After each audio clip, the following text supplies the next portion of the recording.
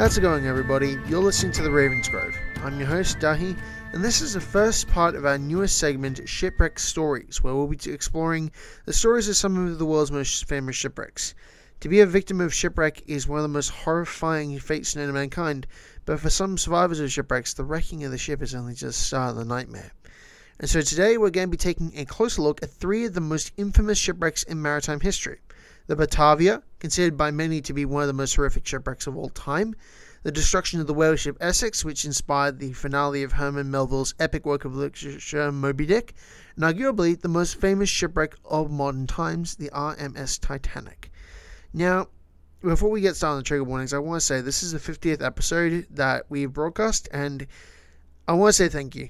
I mean, this has been a project that I've been working on for about over a year now, and the amount of positive feedback I've gotten from listeners is just, it really means a lot to me. So thank you for being on this journey with me. I really appreciate all the feedback and all the encouragement, and I'm planning on doing this for a long time, so stay tuned for more episodes.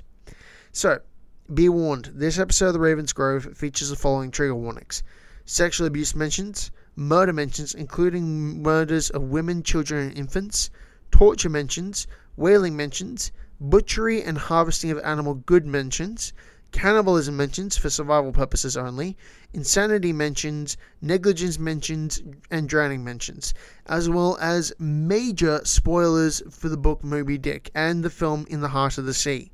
So if any of those are in any way an issue for you, please give this episode a miss. Alright, so now those are out of the way, let's get this voyage underway. So the first shipwreck I'm going to talk to you about is considered to be one of the most horrific and brutal of all shipwreck disasters, and it easily takes the title of most brutal shipwreck and disaster in Australian waters. This is a story of the Batavia wreck. We begin our tale on the 27th of October 1628 in the city of Texel in the Netherlands.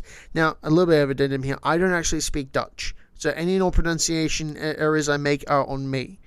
So the brand new ship, the Batavia, was about to set sail on a maiden voyage for the Dutch East India Company, known in history as the richest company to ever exist.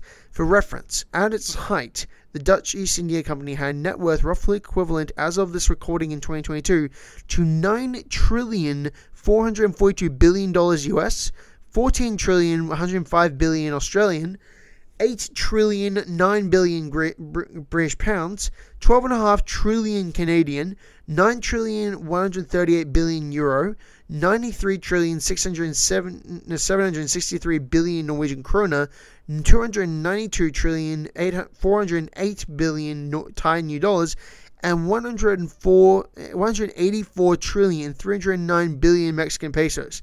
You would have just Bezos. Anyways, yeah, the Batavia was part of a fleet of 8 ships setting out for Batavia, West Indies, in what is nowadays Indonesia. She was about 150 feet or 46 meters in length and had an armament of 24 cast iron cannons. Bear in mind, she wasn't a warship. The hold of the Batavia held 250,000 guilder, which was the currency of the Netherlands at the time, in 12 chests filled with silver coins, as well as, among other things, 4 bags filled with jewels intended for the Mughal court of India.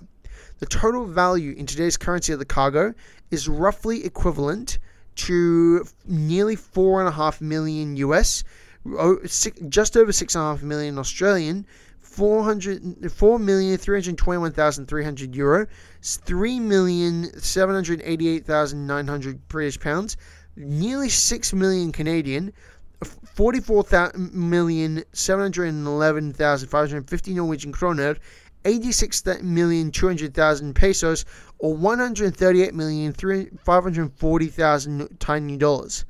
Now the point here is that she was loaded to the gunwales with treasure. But before the Batavia could set sail, there were problems. The commander of the Batavia, in other words, the one who was actually truly in command of the ship appointed by the Dutch East India Company, was a senior merchant called Francisco Pelselt, and there was a long-standing grudge between him and the appointed skipper of the Batavia, Adrian Jacobs. See, a few years prior, Pelselt and Jacobs had run into each other in Dutch Surat, which is a region of Dutch colonial rule in what is now India. Apparently, Jacobs had become drunk and insulted Pelselt in front of the other merchants. Pelselt had given him a very public, telling off, and animosity had existed ever since between the two men. Also on board was the junior merchant Hieronymus Cornelius, a bankrupt apothecary from Haarlem who was on the run from Dutch law enforcement for his heretical beliefs associated with the Dutch painter Johannes van der Beek. According to the account given by Pelsaert, Cornelius and Jacobs devised a plan to seize control of the ship and start a new life somewhere else using the treasure on board during the voyage. After leaving the Cape of Good Hope when the Batavia put in for supplies, Pelsaert alleges that the Jacobs had deliberately steered the ship off course away from the rest of their fleet. Jacobs and Cornelius had already gathered a small group of like-minded male conspirators, and together they arranged an incident to incite a mutiny. They sexually assaulted one of the female passengers, a woman called Lucretia Jans, and which was done to provoke Pelsaert into disciplining the entire crew. The theory behind it was that the conspirators would be able to paint the discipline as unfair on the majority of the crew, and they'd be able to recruit more members for the mutiny out of sympathy. However, the plan was scuppered when Lucretia was able to identify her attackers, and, well, that plan fizzled out. On the 4th of June 1629, the Batavia struck Morning Reef near Beacon Island, part of the Houtman Abrolhos off the western coast of Australia. Of the 322 people aboard, most of the passengers and crew managed to survive and get to shore, although apparently 40 people did drown in the wrecking. The survivors, which included all the women and children aboard, and bear in mind, these were not crewmen, they were passengers, they were the women and children of some of the passengers that were sailing to Batavia, to basically civil servants' families. They were not trained soldiers, they were not trained sailors, these were innocent passengers. They were transferred to nearby islands via the ship's longboat and yawl, which is a type of boat. The bad news, an initial survey of the islands found no fresh water and only limited food, mainly Australian fur seals and different seabirds. Pelsaert realized the dire situation and decided to search for water on the mainland. A group consisting of Jacobs, Pelsaert, senior officers, a few crew members, and some passengers left the wreck site in a 9-meter or 30-foot longboat in search of drinking water. After an unsuccessful search for water on the mainland, they left the other survivors and headed north on a perilous voyage to the city of Batavia in the West Indies, which is nowadays known as the city of Jakarta, Indonesia, which was also the ship's namesake, Batavia, the ship Batavia, see what I mean, and to seek rescue. While en route, the crew made further forays onto the mainland in search of fresh water. In his journal, Pelsaert stated that on 15th of June 1629, they sailed through a channel between the reef and the coast, finding an opening around midday at a latitude which he guessed to be about 23 degrees south of where they were able to land, and water was found. The group spent the night on the mainland, and Pelsaert commented on the vast number of termite mounds in the vicinity and the plague of flies that afflicted them.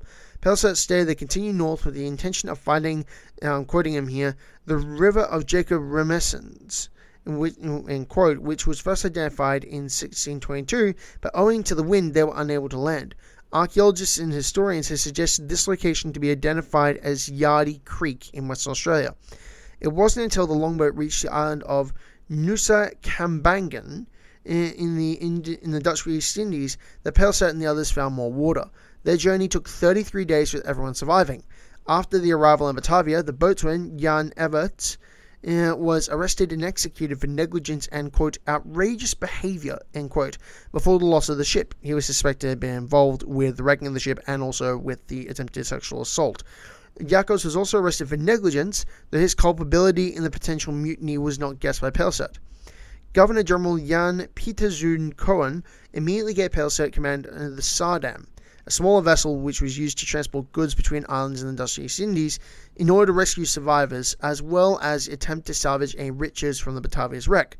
Pelsaert returned to the vicinity of the ocean where the mishap occurred within a month, but it took another month of searching in the area to locate the islands again. He finally arrived at the site to find the bloody massacre had taken place among the survivors, reducing their numbers by at least 100, and be warned, this is where it gets graphic. See, Cornelius was one of the few men who stayed behind on the Batavia to pillage and steal. He was one of the few who had survived the initial breakup, or the final breakup of the ship, and had made it to Beacon Island after floating for 2 days. Though he was neither sailor nor soldier, Cornelius was elected to be in charge of the survivors due to his senior rank in the Dutch East India Company. He made plans to hijack any rescue ship that might return and use the vessel to seek another safe haven. Cornelius made far-fetched plans to start a new kingdom using the gold and silver from the wreck. However, to carry out his plan, he first needed to eliminate all possible opponents. His first deliberate act was to have all weapons and food supplies commandeered and placed under his control. He then moved a group of soldiers led by Weber Hayes to nearby West Wallaby Island, located roughly 8.7 kilometers or approximately 5.4 miles to the northwest of their current location, under the pretense of having them search for water. They were told to send smoke signals when they found water and they would then be rescued.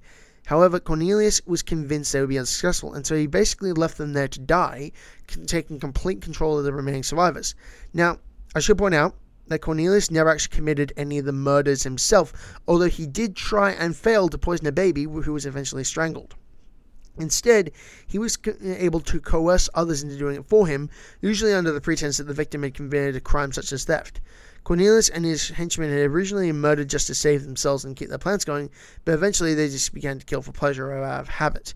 Cornelius planned to reduce the island's population to about 45 so that their supplies would last as long as possible. He also feared that many of the survivors would remain loyal to the Dutch East India Company. In total, Cornelius' followers murdered at least 110 men, women, and children. A small number of the women were kept as sex slaves, and among them was Jans, who was reserved by Cornelius for himself. Although Cornelius had left the soldiers led by Hayes to die, the Hayes and the soldiers had actually found good sources of food and water on West Wallaby Island.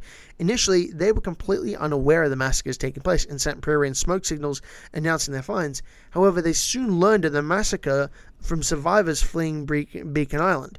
In response, the sailors devised makeshift weapons from materials washed up from the wreck.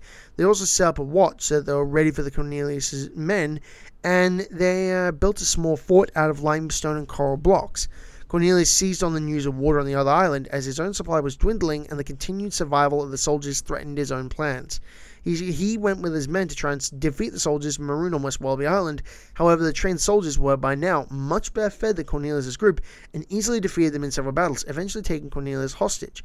His men who escaped regrouped under soldier Waterloos and tried again, this time employing muskets to besiege Hayes' fort and almost defeating them. However, Hayes' men prevailed again just as Saddam arrived on the scene. A race to the rescue ship ensued between Cornelius' men and the soldiers. Hayes reached the ship first and was able to present his side of the story to Palesert. After a short battle, the combined force of Hayes' men and Palesert's forces were able to capture all of Cornelius' group. Now, Palesert decided to conduct a trial on the islands because the Saddam on the return voyage to the city of Batavia would have been overcrowded by survivors and prisoners. After a brief trial, the worst offenders were taken to Seal Island and executed. Cornelius and several of his henchmen had both hands chopped off before being hanged, which in my opinion was too good for him. Luz and a cabin boy, Jan Pelgrom Dabai, who were considered only minor offenders, were marooned on mainland Australia and were never heard of again. Now, this actually makes them the first Europeans to have permanently lived on the Australian continent, which is pretty cool. This location is thought to be Whitakara Creek near Kalbarri in Western Australia, although another suggestion is nearby Port Gregory. The rest of Cornelius' henchmen were taken back to Batavia for trial. 5 of them were hanged, while several others were flogged, keelhauled, or dropped from the yardarm on the voyage back home. Cornelius' second-in-command, Jacob Peters, was broken on the wheel, which was the most severe punishment available at the time. I won't go into details as to what it is, but let's just say it's pretty messed up. Jacobs, despite being tortured, did not confess his part in playing the mutiny and escaped execution due to the lack of evidence. What finally became of him is unknown. He might have died in prison in what's nowadays Jakarta. A board of inquiry decided that Pelset had exercised a lack of authority and was therefore partly responsible for what happened. His financial assets were seized and he died within a year. Hayes was hailed as a hero and was promoted to sergeant, which increased his salary, and every soldier that had been under his command were promoted to the rank of corporal. Of the original 322 people on board the Batavia, only 122 made it back to the actual city of Batavia. The Saddam eventually sailed home with most of the treasure that was previously carried on the Batavia aboard, and of the 12 treasure chests that were originally on board, 10 of them were recovered and brought aboard the Saddam. For reference, one of them was smashed open and destroyed by Cornelius' men, and the other one was buried under a cannon when the ship went down and they couldn't lift it underwater, so as far as I know, it's still there. As for the wreck, surveying the northwest coast of the Abrolhos Islands for the British Admiralty in April 1840, Captain John Lort Stokes reported that the beams of a large vessel were reported, assumed to be the wreck of the Shipwreck, which sank in 1727 on the southwest point of an island, reminding them that since Shipwreck's crew had, and I'm quoting it directly here, reported to see the wreck of a ship on this part, there is little doubt that those remains were those of the Batavia, end quote. In the 1950s, historian Henrietta Drake Brockman argued that from extensive archival research that the Batavia wreck must lie in the Wallaby Islands. The wreck was first sighted in 1963 by lobster fisherman David Johnson. Many of the artifacts were salvaged in the 1970s, including portside stern timbers, cannons, and an anchor. To facilitate the monitoring and any future treatment, the hull timbers were erected on a steel frame. Its design and that of a stone arch were also recovered, was such that the individual components could be easily removed. In 1972, the Dutch government officially transferred rights to Dutch shipwrecks in Australian waters to the Australian government. Excavated items are on display in Western Australian museums at various locations, although the majority of the cannons and anchor have been left in situ, and the wreck to this day remains one of the premier diving sites on the Western Australian coast. Now, our next shipwreck story is one of my personal favourite pieces of maritime folklore, mainly due to the fact that it inspired one of my all-time favourite books, Moby Dick. Now, major spoiler alert for anyone who hasn't read or is currently reading Moby Dick for a school assignment, but at the end of the book, the whale rams into the ship, cleaving it in two, with the only survivor of this wreck being the narrator of the story, Ishmael. Now, that's where the story ends in Moby Dick, but in real life, this was just the start of the nightmare.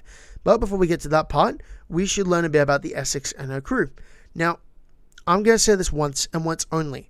I have never, nor will I ever, approve of the systematic hunting of whales, and I condemn whaling in the modern day in all shapes and forms. But the sad fact of the matter is that prior to the discovery of natural oil deposits underground in the 1850s, the world ran on whale oil. Whale oil was used to illuminate and warm homes worldwide. Whalebone was used in fashion of all genders. Whale oil was used to lubricate machinery. It was a huge multi-billion-dollar industry by today's standards. In fact, the use of whale products continues to the modern day, with a major ingredient in many high-quality perfumes being ambergris, which is a waxy substance produced in the digestive system of sperm whales. Thankfully, as far as I know, most, if not all, ambergris in the modern day is either harvested from predeceased whales or is actually manufactured artificially, because the active chemical of ambergris makes it so useful in perfumery. Ambroxan is now easily able to be manufactured in the labs, making the hunting of sperm whales unnecessary for the harvesting of ambergris. In addition, it is illegal to possess, import, or export ambergris in Australia, the US, and India, which, in my opinion, is a really, really good thing. Anyways, the main center of whaling in the USA during the 1700s and the first half of the 1800s was the island of Nantucket in Massachusetts, and no, I'm not going to do the rude poem. The Essex was one of a fleet of whaling ships based in Nantucket in 1819.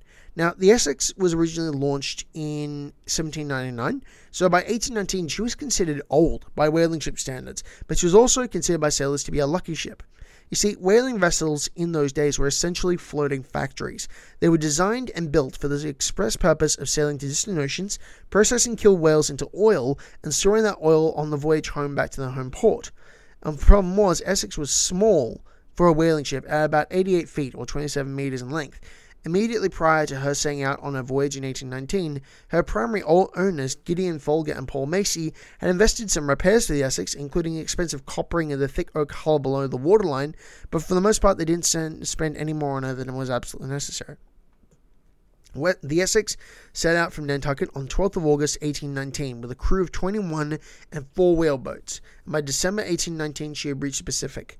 You see, by 1819, the sperm whale population in the Atlantic Ocean had been so damaged that whaling ships were forced to start hunting in the Pacific Ocean instead. After a disastrous incident on Charles Island, which pretty much involved setting the entire island ablaze, and the island's pretty much barren now, the crew of the Essex was on edge, and talks of ill omens were common. When the Essex finally reached the hunting grounds, thousands of miles in the west of South America, the crew were unable to find any whales for days. tensions between the officers on board started to mount, particularly between the captain, George Pollard, and the first mate, Owen Chase. When they finally found a whale on November 16, it surfaced directly beneath Chase's boat, with the result being that the boat was literally dashed to pieces. But at 8 in the morning, on November 20th, 1820, the lookout sighted spouts, and the 3 remaining whaleboats set out to pursue a pod of sperm whales. On the leeward, which is the downwind side of the Essex, Chase's whaleboat harpooned a whale, but its tail struck the boat and opened up a seam, forcing the crew to cut the harpoon line and return to the Essex for repairs. 2 miles away on the windward side, Pollard and second mate Matthew Joy's boats had each harpooned a whale and were dragged towards the horizon away from the Essex in what whalers of those days called it a Nantucket sleigh ride. Chase was repairing the damaged whaleboat on board the Essex when the crew sighted an abnormally large sperm whale, a male, reported to be about 85 feet or 26 meters in length, and this whale was acting very, very strangely. It lay motionless on the surface facing the ship and then began to swim towards the vessel, picking up speed by shallow diving. The whale rammed the Essex, knocking her from side to side, and then dove under her, surfacing close to the ship's starboard side. As its head lay alongside the bow and its tail by the stern, it lay motionless and appeared to be stunned. Chase prepared to harpoon it from the deck, where he realized that the tail was only inches from the rudder, meaning the vessel could easily destroy it if provoked by an attempt to kill it. Fearing to leave the ship struck thousands of miles from land with no way to steer, Chase hesitated. The whale recovered, swam several hundred yards in front of the ship, and turned to face the ship's bow. In his book documenting the Essex disaster, Owen Chase writes, and I'm quoting it directly here, "I turned around and saw him about 100 rods," and for reference, 100 rods is about 500 meters or 550 yards, directly ahead of us, coming down with twice the speed, his ordinary speed of about 24 knots, roughly 44 kilometers an hour, and it appeared with tenfold fury and vengeance in his aspect. The surf flew in all directions about him with a continual violent thrashing of his tail, his head about half out of the water, and in that way he came upon us and again struck the ship." End quote. The whale crushed the bow of the ship. It was driving the vessel backwards and then finally disengaged its head from the shattered timbers and swam off, never to be seen again, leaving the Essex quickly going down by the bow. Now, for reference, the bow of a ship is the front of the ship. Chase and the other remaining sailors on board frantically tried to add rigging to the only remaining whaleboat, while the steward, William Bond, ran below to gather the captain's sea chest and whatever navigational aids he could find. Chase writes it, and I'm quoting him here, "The captain's boat was the first that reached us. He salted our boat's length off, but had no power to utter a single syllable. He was so completely overpowered by the spectacle before him. He was in a short time, however, enabled to address the inquiry to me, 'My God, Mr. Chase, what is the matter?' I answered, 'We had been stove by a whale.'" End quote. Now, the cause of the whale's aggression is not known. In his book, which chronicles the Essex disaster, In the Heart of the Sea, author Nathaniel Philbrick speculated that it may have first struck the boat accidentally or have had its curiosity aroused by the sound of a hammer as a whaler worked to repair a damaged whaleboat by nailing in a replacement board, with the frequency and sound of the nailing may have been sounding similar to those made by bull sperm whales to communicate and echolocate, but the truth is we don't really know. And the end result was that the Essex was sunk approximately 2,000 nautical miles, nearly 3,700 kilometers west of South America. After spending 2 days salvaging what they could from the waterlogged wreck, the 20 sailors that had made it into the lifeboats prepared to set out on the 3 surviving whaleboats, totally and painfully aware that they had completely insufficient supplies of food and water for a journey back to land. On December 20th, just hours before the men would die of thirst, they made landfall at Henderson Island, a small uplifted coral atoll within the modern-day Pitcairn Islands. Had they landed on Pitcairn Island itself, which was about 120 miles or 190 kilometers to the southwest, they might have received help, as the descendants of the survivors of HMS Bounty still lived there. As it was, they found a small freshwater spring and gorged themselves on endemic birds, crabs, eggs, and peppergrass. However, after just 1 week, they had almost completely exhausted natural resources on land, and the crew decided to set sail again. This time, though, 3 of the men opted to stay on Henderson Island, leaving 17 men to continue on in the 3 remaining whaleboats. Side note here, after almost a year after the Essex sank, Lloyd's List reported that the Surrey had rescued these 3 men and taken them to Port Jackson, Australia, and I'll get back to that in a minute. One by one, the remaining 17 men on the whaleboats began to die of thirst, hunger, and exposure, and soon after, the survivors were forced to resort to cannibalism to survive. The third boat drifted off in late January 1821, and the 3 men in that boat were missing, presumed dead. From February 18th, On February 18th, the boat containing Owen Chase, Benjamin Lawrence, and Thomas Nickerson was rescued by the British vessel the Indian. The Captain Pollard's boat, now only containing Pollard and Charles Ramsdell, a seaman, was rescued on February 23rd by the Nantucket whaleship Dauphin. The 2 men had become so dissociative that they didn't even notice a Dauphin alongside their boat and became terrified when they saw their rescuers. On March 5th, the Dauphin encountered the Nantucket whaleship The Two Brothers, sailing to Valparaiso in Chile, and transferred the men to her. After a few days in Valparaiso, Chase, Lawrence, and Nickerson were transferred to the frigate the USS Constellation and were placed under the care of the ship's doctor, who oversaw their recovery. After officials had been informed that 3 Essex survivors, Wright, Weeks, and Chappell, had been left behind on Ducie Island, they were actually left on Henderson Island. The authorities asked the merchant vessel Surrey, which had already intended to cross the Pacific, to look for the men.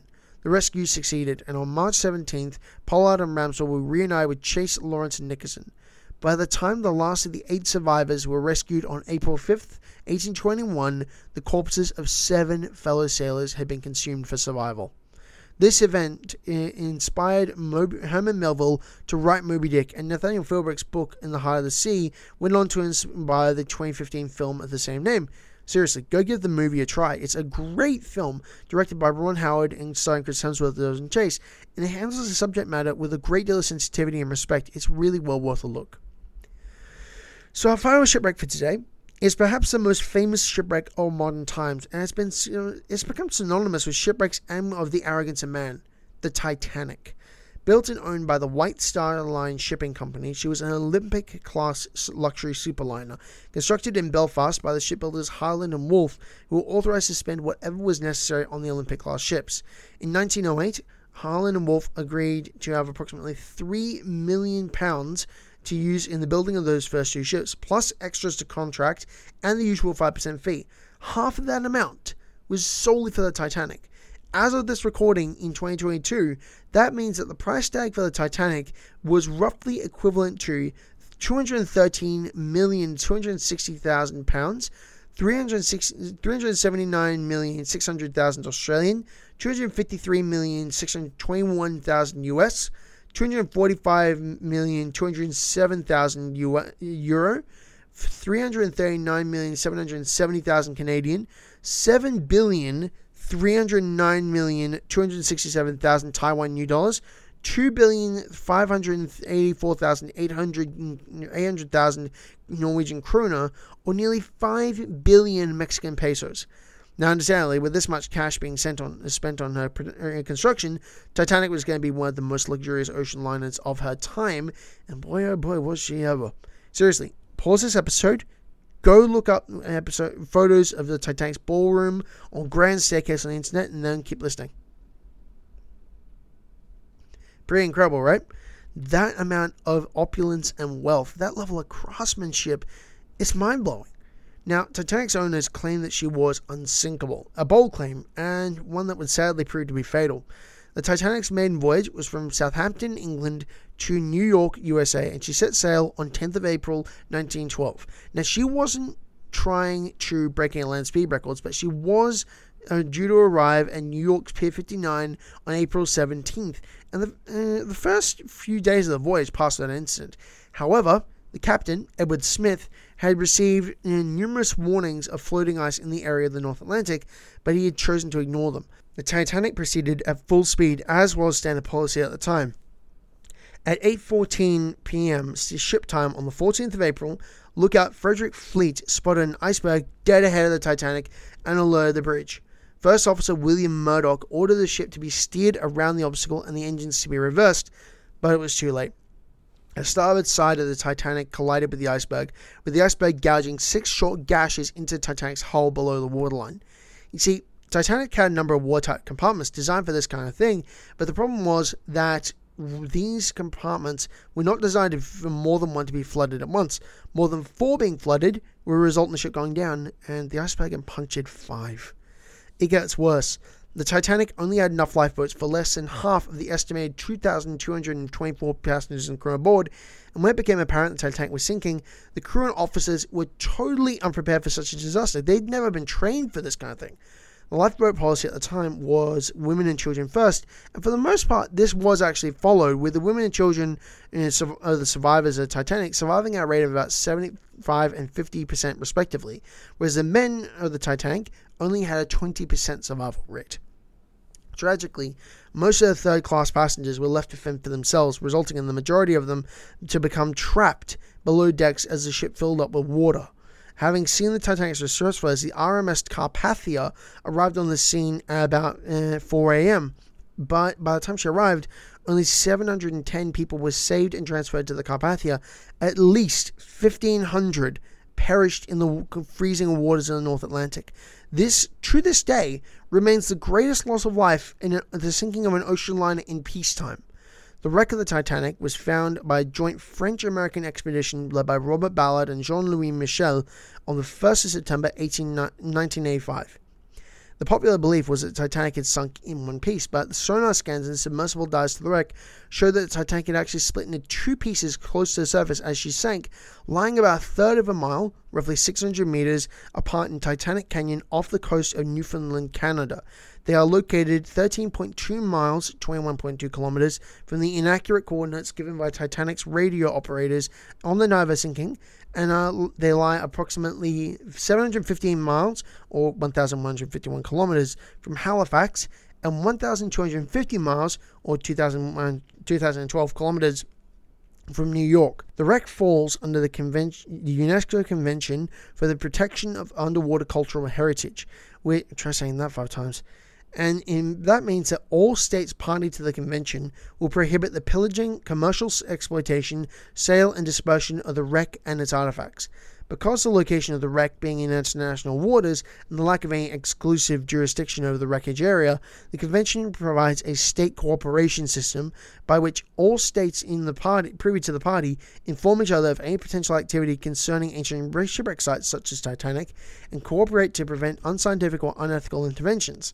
Now, on a more positive note, the wrecking of the Titanic also influenced the world safety procedures at sea.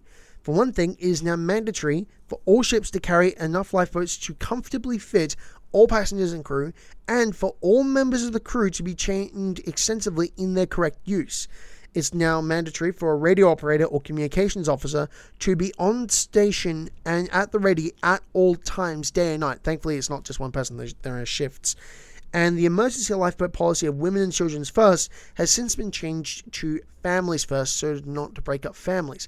That being said, that's the official ruling on if you want to have same-parent marriages or with kids. I'm all in favor for that, but what I'm saying is that now we don't break up families. See what I mean? Anyway, that's all for today, folks. Thanks for listening to The Raven's Grove. I've been Dahi. You've been awesome. I'll talk to you in the next episode. See ya.